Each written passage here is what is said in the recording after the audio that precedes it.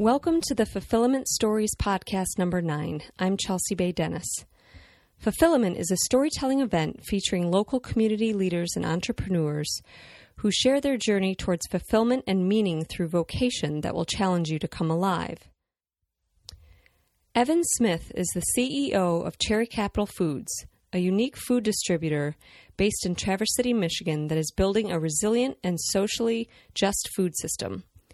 They work with farmers, growers, and producers both locally and regionally, but only from the state of Michigan. Here's Evan's story from the May 2015 event.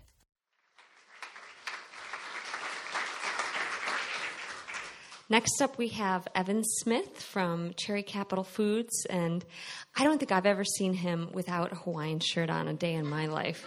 I don't know if he's going to put this in his talk, so I'm just going to say it too. He's jumped in the bay every single month for the past, how many months? 134 months. So that's January, February, March. So we ran into him yesterday, and he was telling us about that this month was really cold. But so here's Evan Smith.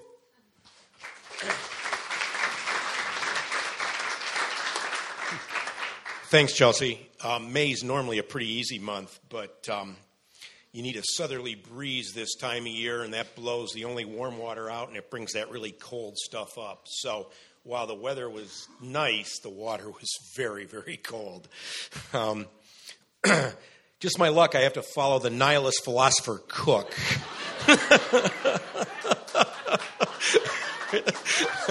Yeah. When Chelsea approached me about doing this, I seriously said, really? How many people have already said no? Where are you at? Because I tend not to really look back at what we've been able to create and what we've been able to do at Cherry Capital Foods as much as I am looking forward to what we're going to do. So it was a really interesting activity for me. And as I looked around at the people on the panel, I realized I've hired 2 of them. I've been hired by one of them, and I think Eric fired me one time, but we're back on probation. and I think it speaks a little bit to the nature of food and community, and I think Allison said it really well. This community lends itself very well to that activity, and when we blend it with something as wonderful and beautiful as the music we're hearing from Nick, it really harkens back to the times that Eric was talking about when around the campfire, all we had was the music and the food. That was it. You didn't turn on the light. You didn't turn on the air conditioning. So we're really talking about something that creates community. And as I think about how I got here and thinking about the other people on this panel, I got through 5 decades wandering aimlessly through career paths. So it wasn't that when I had a bowl of Rice Krispies at the age of 5 and I was sprinkling sugar on them, I turned to my mother and said, you know, Mom, I really think I want to work on building a resilient and socially just food system. I wasn't part of the conversation. It really wasn't. But I also heard something from Allison, and I know Timothy pretty well, and I'm thinking we all would have been medicated for OCD. And I think it might be one of the common traits among entrepreneurs. I really do. I think it's that constant striving and looking for more and not being satisfied and having to do 5 or 6 things at once. And so in reflecting back on how I ended up here, I was trying to think of a few of those aha moments and a couple of things that have, as I've wandered this path, sort of started to focus it for me. And I remember a conversation with my father. He worked at Ford's. Everybody knows it's not Ford Motor, it's not Ford, it's Ford's. And I asked, your father's the smartest man in the world. He's putting on a suit every day, going to work. And I said, what's it like? And he said, I've got a lot of great ideas, and they take forever if they ever happen, and somebody else takes credit for it. And I said, well, that hardly seems fair. I'm never going to work for a big company. And I also grew up in the late 60s when nobody wanted to work for the man. Okay? There's no way. So I went to college, and I went to another one of those great MIAA schools, Alma, and I went there to play college football because I knew that the NFL was looking for their next great running back at a Division III school in the middle of Michigan.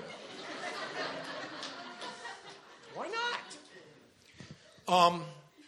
After 4 years in realizing that the NFL Combine, it was not nearly as well developed as I had thought, and that they clearly had overlooked a real opportunity, I graduated from school without a job.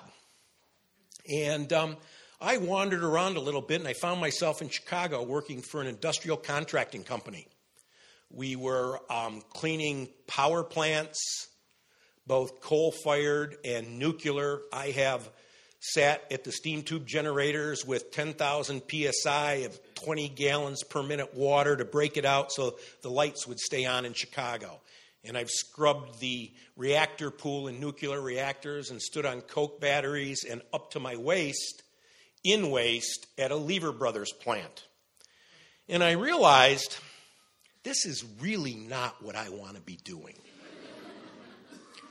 And so over the course of about 3 years, I was able to save up enough money that I decided what I really needed to do was find out where I wanted to live, because I wanted to be outside.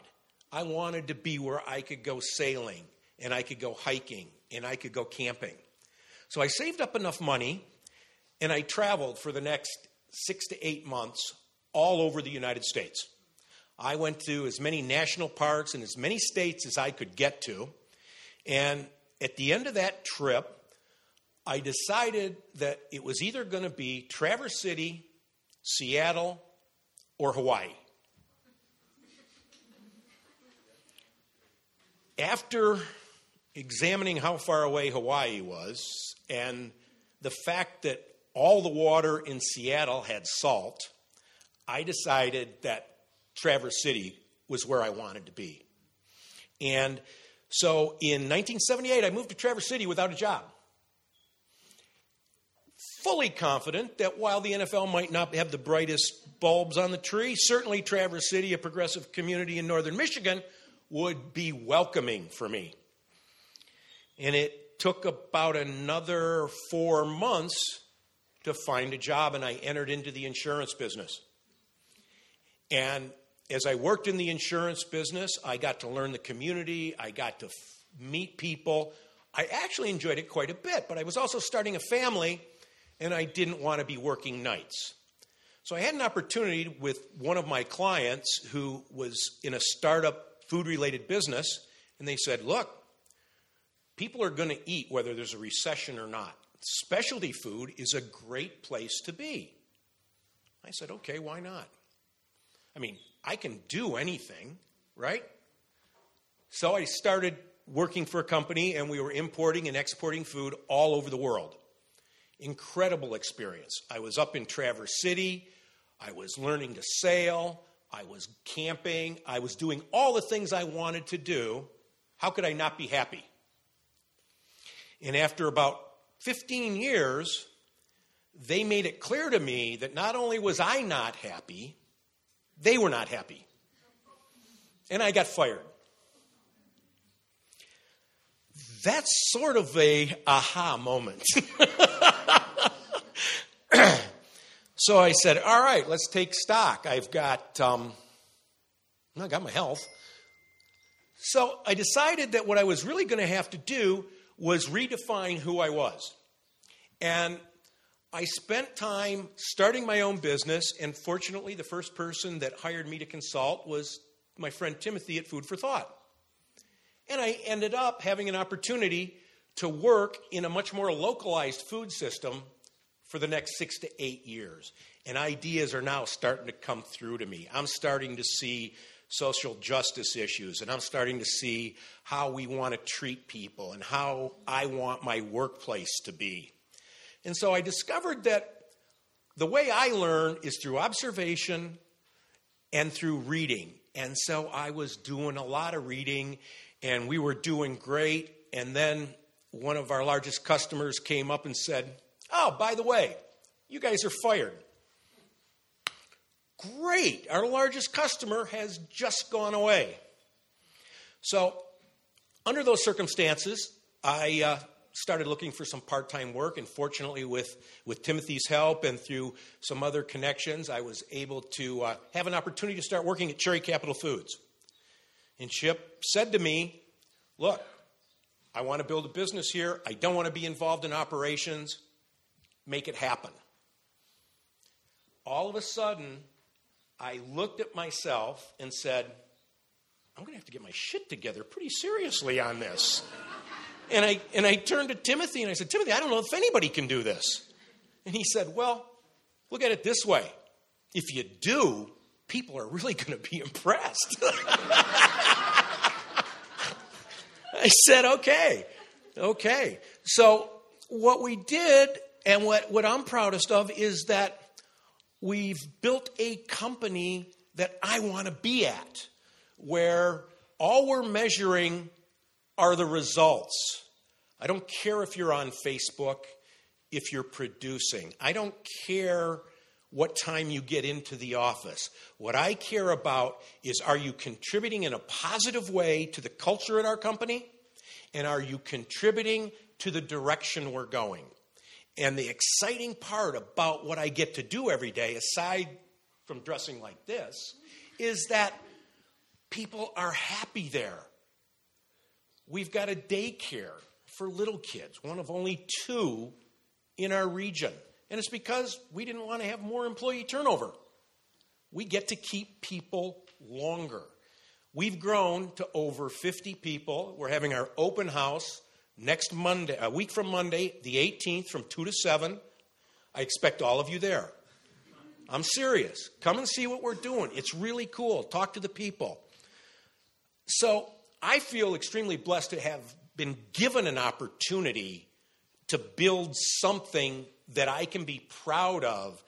But what makes me proudest is the people that are doing it are proud of what they're doing. And that makes it really enjoyable every day. So when I think about issuing a challenge, I really thought I was going to tell all of you to go out and get your sorry butts fired tomorrow. Why not?